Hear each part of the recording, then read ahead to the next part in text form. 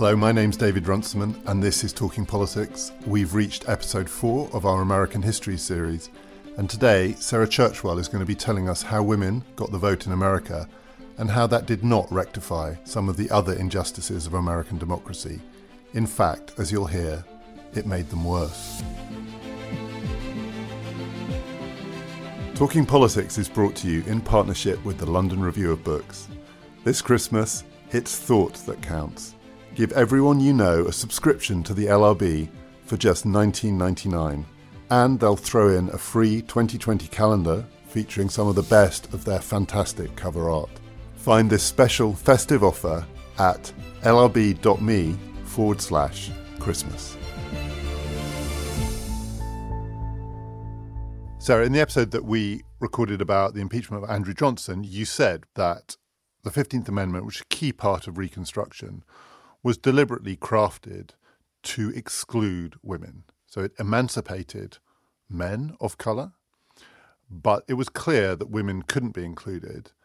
Now that presumably is partly because there was a move at that point to emancipate women too. This is not just a 20th century phenomenon. People were thinking, after a great war that had been fought in the name of emancipation, that there were whole swathes of American society to whom it could apply. How strong was the move post the Civil War for women to get the vote? It was incredibly strong, but it was also part of what led to abolition, actually. I mean, white women were a very important part of the fight for abolition. Anybody who knows Harriet Beecher Stowe, Uncle Tom's Cabin, will recognize that as a kind of symbol of the most famous example of it.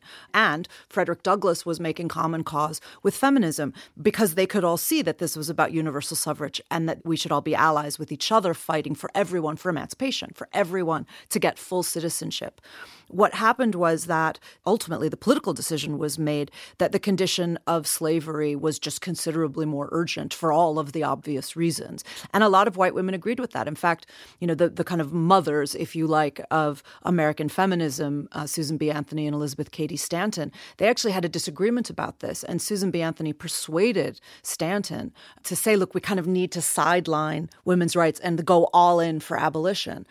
And she did that partly on the belief, mistaken as it turned out, that then the Republicans would turn around and recognize the obvious claims for women as well, and then the Republican legislature would also grant rights to women. And she also thought that then black legislators would argue for rights to women, and that is not how it played out.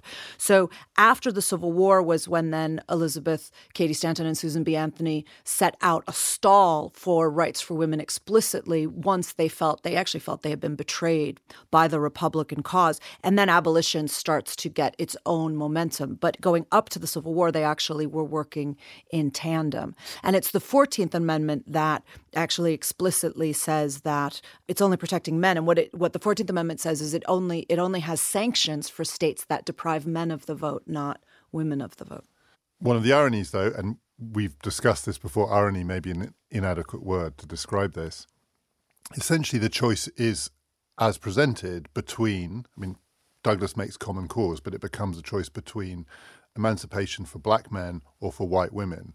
Black women, no one is really making that case, even though, of course, there were as many women slaves, roughly, as men slaves. Mm-hmm. But following emancipation, that becomes the choice. And then the double irony is that the 14th and 15th Amendments, particularly the 15th, become dead letter in the South following the end of Reconstruction. So this decision to go essentially with the 15th becomes something which does not lead to civil rights, full voting rights. And yet alongside that, there is this attempt now to push again as we get towards the end of the 19th century, early 20th century for votes for women in the name of the 15th, which is a kind of dead letter. How the hell does that all work? Well, it doesn't work. That's the answer. Which is the answer, right? It didn't work. So it's important to understand because it may not make sense when we say that the 15th Amendment is a dead letter. Like, they ratified it, right? Except, first of all, they didn't. We have to bear in mind that the way that an amendment passes is that it has to pass Congress first, but then 3/4 of the states have to also ratify it for it to come into national law. So you get this anomalous situation where you could be 25% of the states that hadn't ratified it. It would still be national law, and you would be, in theory, obliged to follow it, but as a state, you hadn't ratified it. And that's actually what happens eventually, more so with the 19th Amendment than with the 15th Amendment. So the 19th Amendment was the one that did eventually give women the vote. But for example, the state of Georgia didn't ratify it until 1970, 50 years after it was ratified by 3/4 of the states and therefore became a federal law. What they did with the 15th Amendment in order to make it a dead letter in the way that you're talking about was they basically stripped it of all of its power by passing a series of laws that worked against its explicit aims. So the 15th Amendment says that you can't deny someone the franchise on the basis of race, color, or previous condition of servitude. Right? So then they say, okay, well, we're going to pass a raft of laws that deny them the franchise for other reasons, just not for race, class, or previous condition of servitude. So that's when they passed the first so-called grandfather clauses, which is where that phrase comes from, which a lot of people don't realize, when they said that you could only vote if your grandfather had been able to vote. So we're not denying it on the basis of race. It's just, but if your grandfather couldn't vote, sorry, you can't vote. They passed literacy laws and then denied black people education. This was the point at which they said for the first time that felons would not be able to vote. And then they started arresting black people on any pretext whatsoever. And then they say, well, you're a felon, you can't vote, right? That was when they passed the poll tax, of course, was one of the big ones as well. So there would be an economic barrier. They would have white-only primaries because it didn't say anything about the primaries, right? So they found all of these workarounds to effectively deny black people access to the vote, to disfranchise them without actually flying in the face of the letter of the 15th Amendment, right? And I think it's a really important thing to understand. So that's why the 15th Amendment becomes dead in the water, because they're not being forced to follow it and they find all of these ways to get around it. But it's still the only legislation that women have to work on. And so what happened was then they start trying to build on those claims that were made, and indeed on the earlier claims in the Constitution for all men being created equal and things like that, to say there's a clear principle here for emancipation, and that's what they start to argue for. But what happens then, which is very unfortunate both tactically, strategically, and morally, is that Stanton and Susan B. Anthony decided to throw in their lot with a white supremacist who they thought would help them make the argument. So basically what happens in reality, although nobody set out to do this well, some people set out to do this, but the people leading the cause for abolition didn't set out to do this, was that the response was effectively divide and rule. And so they end up getting the rights of black people, pitting them against the rights of white women. And white women, as we have seen them do consistently in American history, voted for racial prerogatives rather than for gender equality. The 19th Amendment, which eventually, as you say, comes into law in 1920, so we've got two 50-year cycles here, 1870, the 15th to 1920, and then 1920 to 1970, when it actually becomes law everywhere. But it was deliberately the 19th modelled on the 15th. And you could say there are two possible ways that could go. So one of which is to say this is to try and make the 15th real in some sense. Another is to say, look, if we model it on this thing that's effectively a dead letter, you don't need to worry so much about the 15th becoming real in the South, because what we're doing is giving you the version for white women. And this is what the politics became about. For some people, there was this profound anxiety that if you emancipate women, if you enfranchise women in this sense, you would also then have to go back to the 15th and make that real too.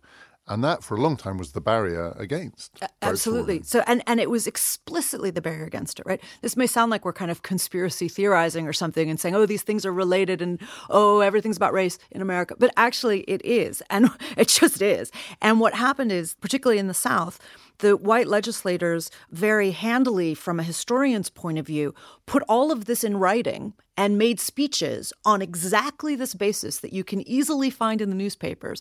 And I've actually been interested in this question for obvious reasons. And I've been going back and doing primary research and really looking at what these legislators said during the debates in 1919 over the ratification of the 19th Amendment. And basically all over the Deep South, you have senators and governors, like prominent legislators across the South, giving speeches and sending telegrams and things and saying in so many words, we can't give all women the vote because the 19th Amendment was for universal suffrage for women. They said we can't give all women the vote because then we can't very well give black women the vote and not give black men the vote. And if we get black men the vote, they'll vote us out. And that's literally what they said, right? So I just want to call up a couple of quotations because people might think I'm exaggerating, and they're quite extraordinary. Okay, so I'll do two, if I may. They're both short. One is from the governor of Louisiana, who sent telegrams to his fellow governors in the South. And what he was urging was a workaround where he suggested that what they should do was, instead of ever ratifying a universal amendment for all women's rights, that what they should do, and this was often the solution in the South, was to go with states' rights. And what he wanted to do was to basically trade it off with white Southern women and say, look, we'll give you guys the vote, but on a state-by-state basis. So stop agitating for this constitutional amendment. On a state-by-state basis, we can easily give white women the vote, and then we can continue to deny black people the vote. And so in these telegrams that he sent to his fellow white governors, he said, the 19th Amendment simply adds sex to the 15th Amendment, and that won't work. He says, quote, our southern states have been unanimously opposed to the 15th Amendment, and if we now ratify the 19th Amendment, we will be stopped from opposing the enactment of force bills by Congress in aid of Negro political equality, which will lead eventually to a struggle on their part for social and other equalities. So he says this will stop us. This will stop us from blocking the enforcement of the 15th Amendment. So we can't have it. And in the long run, that was a pretty good prediction. It was absolutely right. Exactly. This is an argument in Georgia that there was an unholy alliance between the advocates of Negro rule and the suffragists, and that its very legality was held in doubt by some of our ablest lawyers. If you pass this 19th Amendment, you ratify the 15th, and any Southerner, knowing what that means, is a traitor. Because what it means is that black people will get the vote and vote out white Southern Democrats. And that is what they had been trying successfully stopping them from doing for 50 years. And yet the 19th did pass. So presumably part of the reason that it passed is people convinced themselves, again, correctly in the short term, though not over the long run, that it wouldn't lead to the 15th being enforced in the South. Was that because there was a clear understanding, almost an alliance, to effectively make this a white women enfranchisement? Exactly. So that's what happened. And everyone understood that in practice, this would not lead to the enfranchisement of black women and therefore of black men and therefore to the end of white rule in the South. Exactly. And that it didn't have to, right? That it might in some places, but it didn't have to. And that they would be able to enact exactly the same kinds of blocks that they had done with the 15th, so that de jure, all women would have the vote. But de facto, it would only be white middle-class women who would be allowed to exercise the franchise. And in fact, you get white women suffragists fighting this out in the South. I mean, Georgia was an interesting example because Georgia actually had the first woman senator to ever take a seat in U.S. Congress, Rebecca Felton. And it's tempting to look at her, and she was a very prominent white suffragist. And so we might want to think, oh, great, this feminist triumph. Rebecca Felton takes her seat for only one day, right? But it was a symbolic victory that they gave to her when a seat became vacant, and then they put a man right where he belonged, back in the seat. So the problem with this story of Rebecca Felton being any kind of feminist heroine is that she was herself a former slave owner. She was an avowed white supremacist, unapologetic. She was a defender of lynching. And she famously said, if it will save one white woman, I say lynch 1,000 black men. And that is basically the logic that a great many white Southern women were using. What they did was argue for suffragism on the promise that they would not allow black women to gain the franchise as well. They would not allow it to endanger white supremacy. And they were arguing against other white suffragists in the South who were saying we should go for universal suffrage. And they were saying, no, we need to maintain white supremacy at whatever cost. And that is why states like Georgia didn't ratify the 19th Amendment until 1970. Many of the Southern states didn't ratify it until that late. We should say this is not just African-American women who are being denied the franchise, but of course Native American women as well, although it was supposed to be universal suffrage. Quality sleep is essential. That's why the Sleep Number Smart Bed is designed for your ever-evolving sleep needs. Need a bed that's firmer or softer on either side? Helps you sleep at a comfortable temperature? Sleep Number Smart Beds let you individualize your comfort so you sleep better together. J.D. Power ranks Sleep Number number 1 in customer satisfaction with mattresses purchased in-store. And now, save 50% on the Sleep Number Limited Edition Smart Bed for a limited time. For J.D. Power 2023 award information, visit jdpower.com/awards. Only at a Sleep Number store or sleepnumber.com. The date that the 19th Amendment passed, 1920, is in line with the enfranchisement of women in other places, including in the United Kingdom. And it comes after the First World War. Women were much more involved in the workforce. There was thought in various places to be now an overwhelming argument that to treat women as citizens in time of war and make demands of them outside of the home in what you might call public life, even if it doesn't include politics at this point, becomes very, very hard then to say it stops short of voting. But in Britain, there isn't the racial dimension there is in the United States.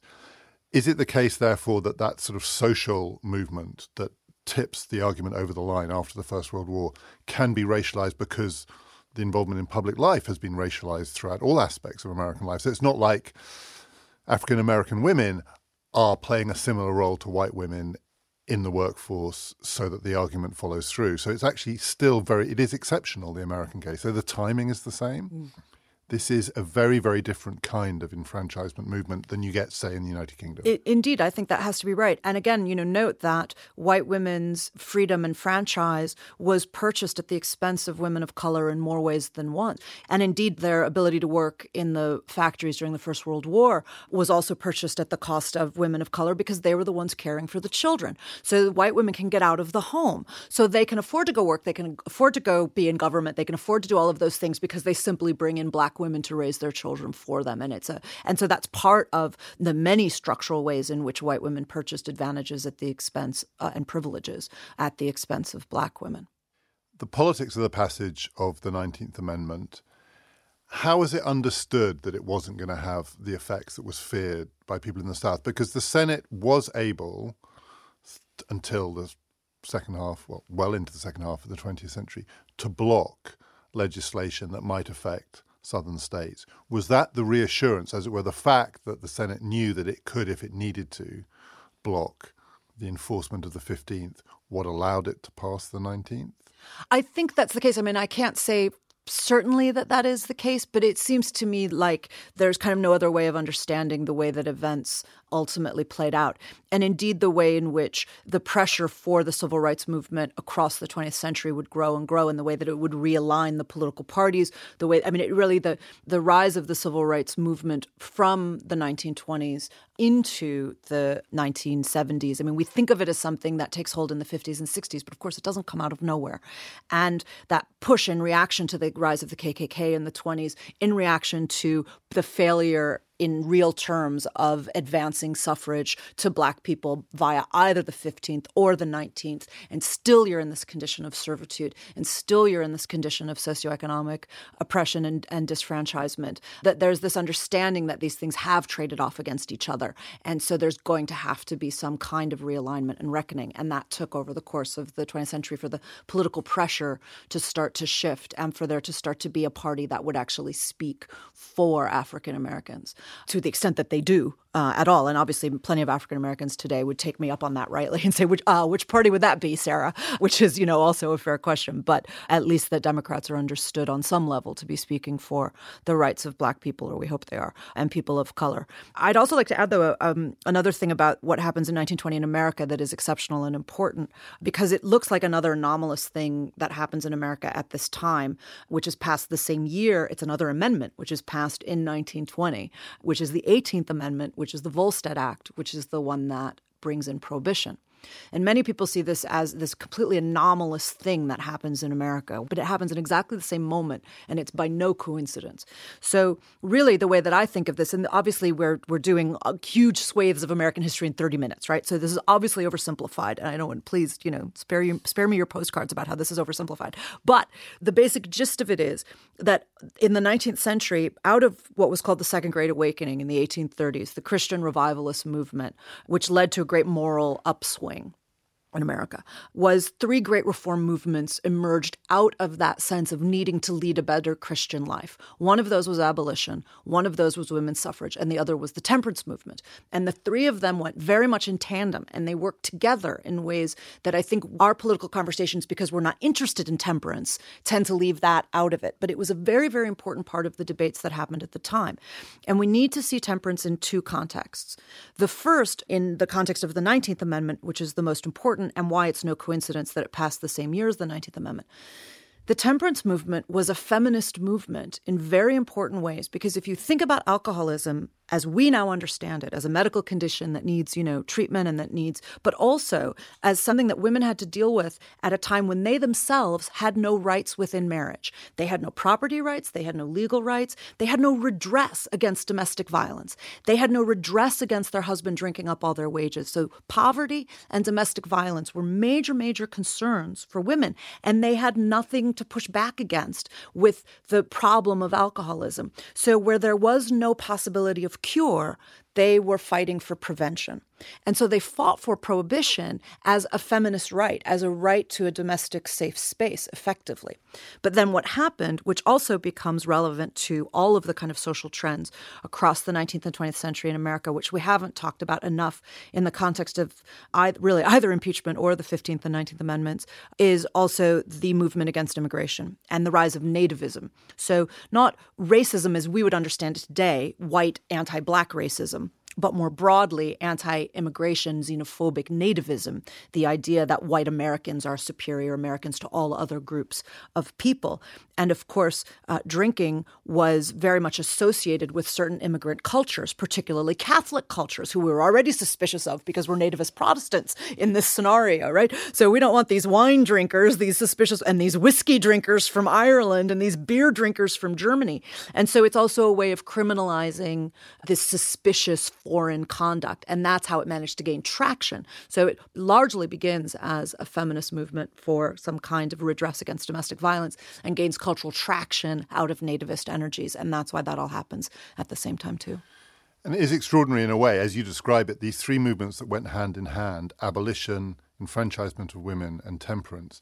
And from our sensibilities, we would think that abolition and the enfranchisement of women would be the 2 that would go together, and maybe temperance would fall away.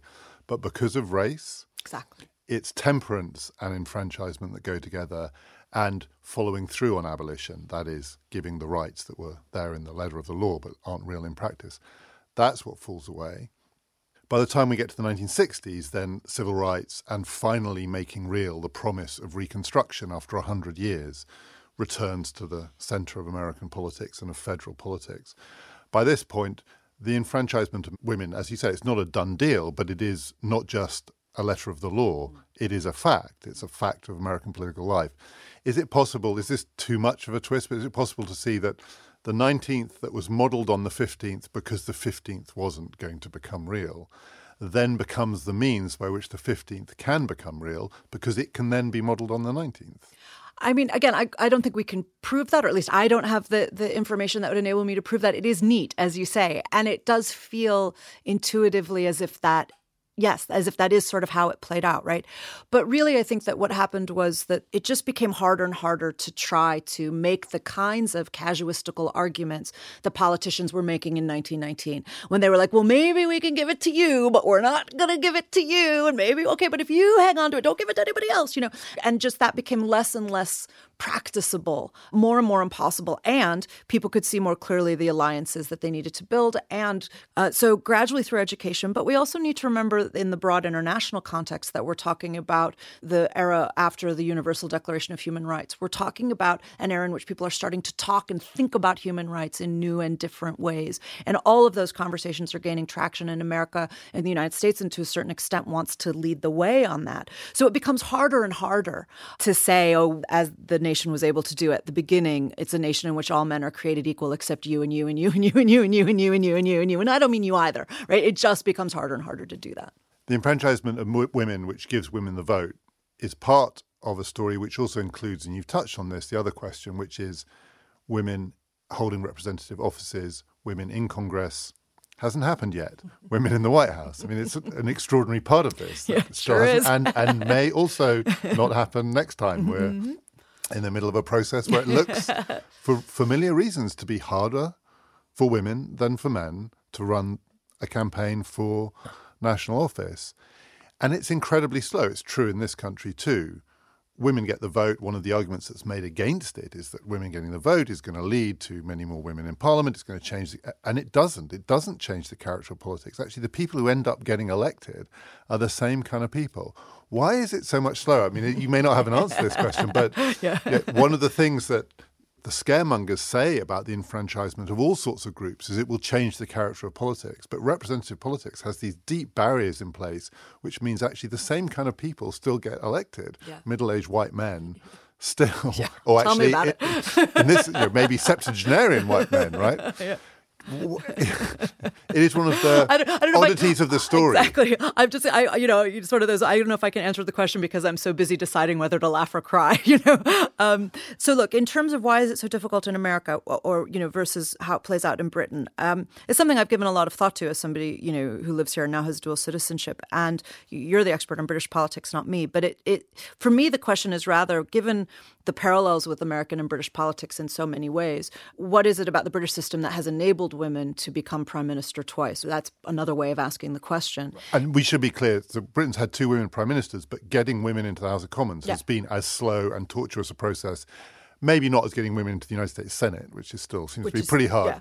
But still, it was a real struggle. Absolutely. And now we're losing women from politics because they are getting bullied out of office, in effect, because of death threats and threats to their family, and it's just not worth it. And so we're losing really talented women from Parliament in Britain, which is indeed a worry, women getting intimidated out of the public sphere.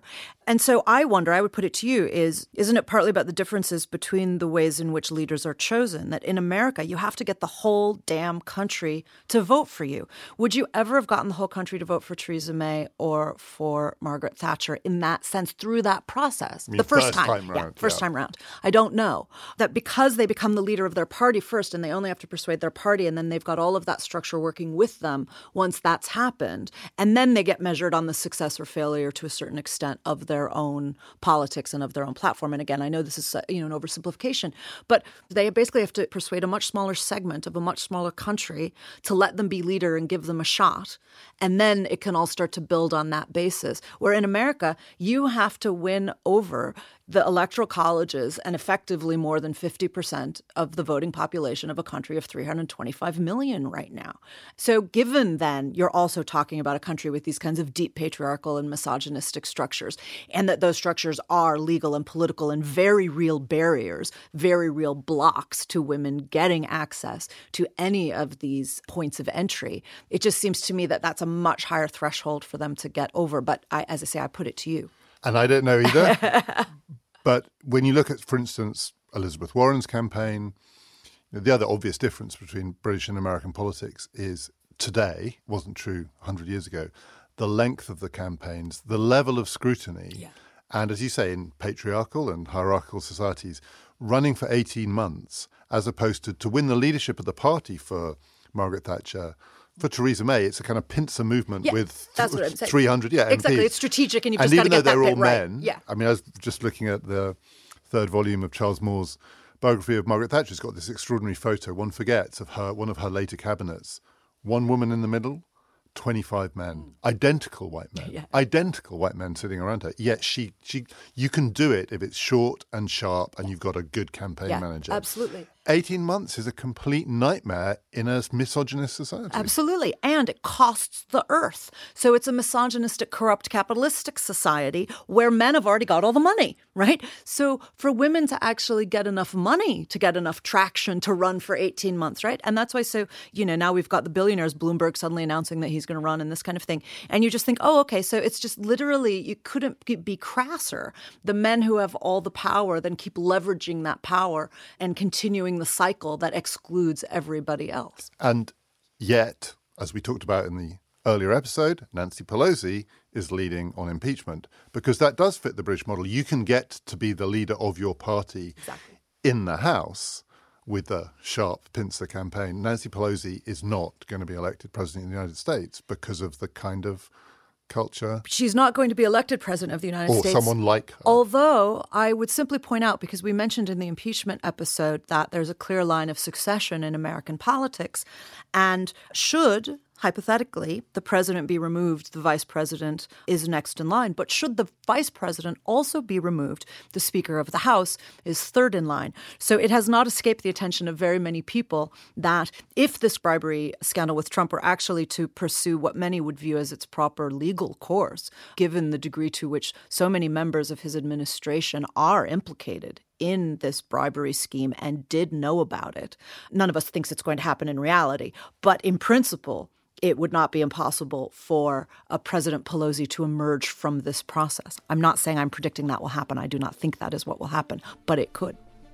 In the next episode of American Histories, Gary Gerstle is going to take us through the history of immigration in America, and particularly the hidden history of Mexican deportation.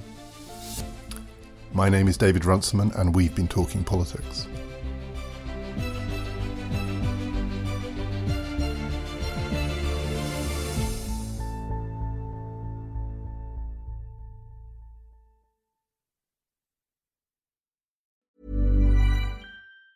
Hi, I'm Daniel, founder of Pretty Litter. Did you know cats tend to hide symptoms of sickness and pain? I learned this the hard way after losing my cat, Gingy. So I created Pretty Litter, a health monitoring litter that helps detect early signs of illness by changing colors, saving you money and potentially your cat's life. Pretty Litter is veterinarian developed, and it's the easiest way to keep tabs on your fur baby's health right at home. Go to prettylitter.com and use code ACAST for 20% off your first order and a free cat toy. Terms and conditions apply. See site for details.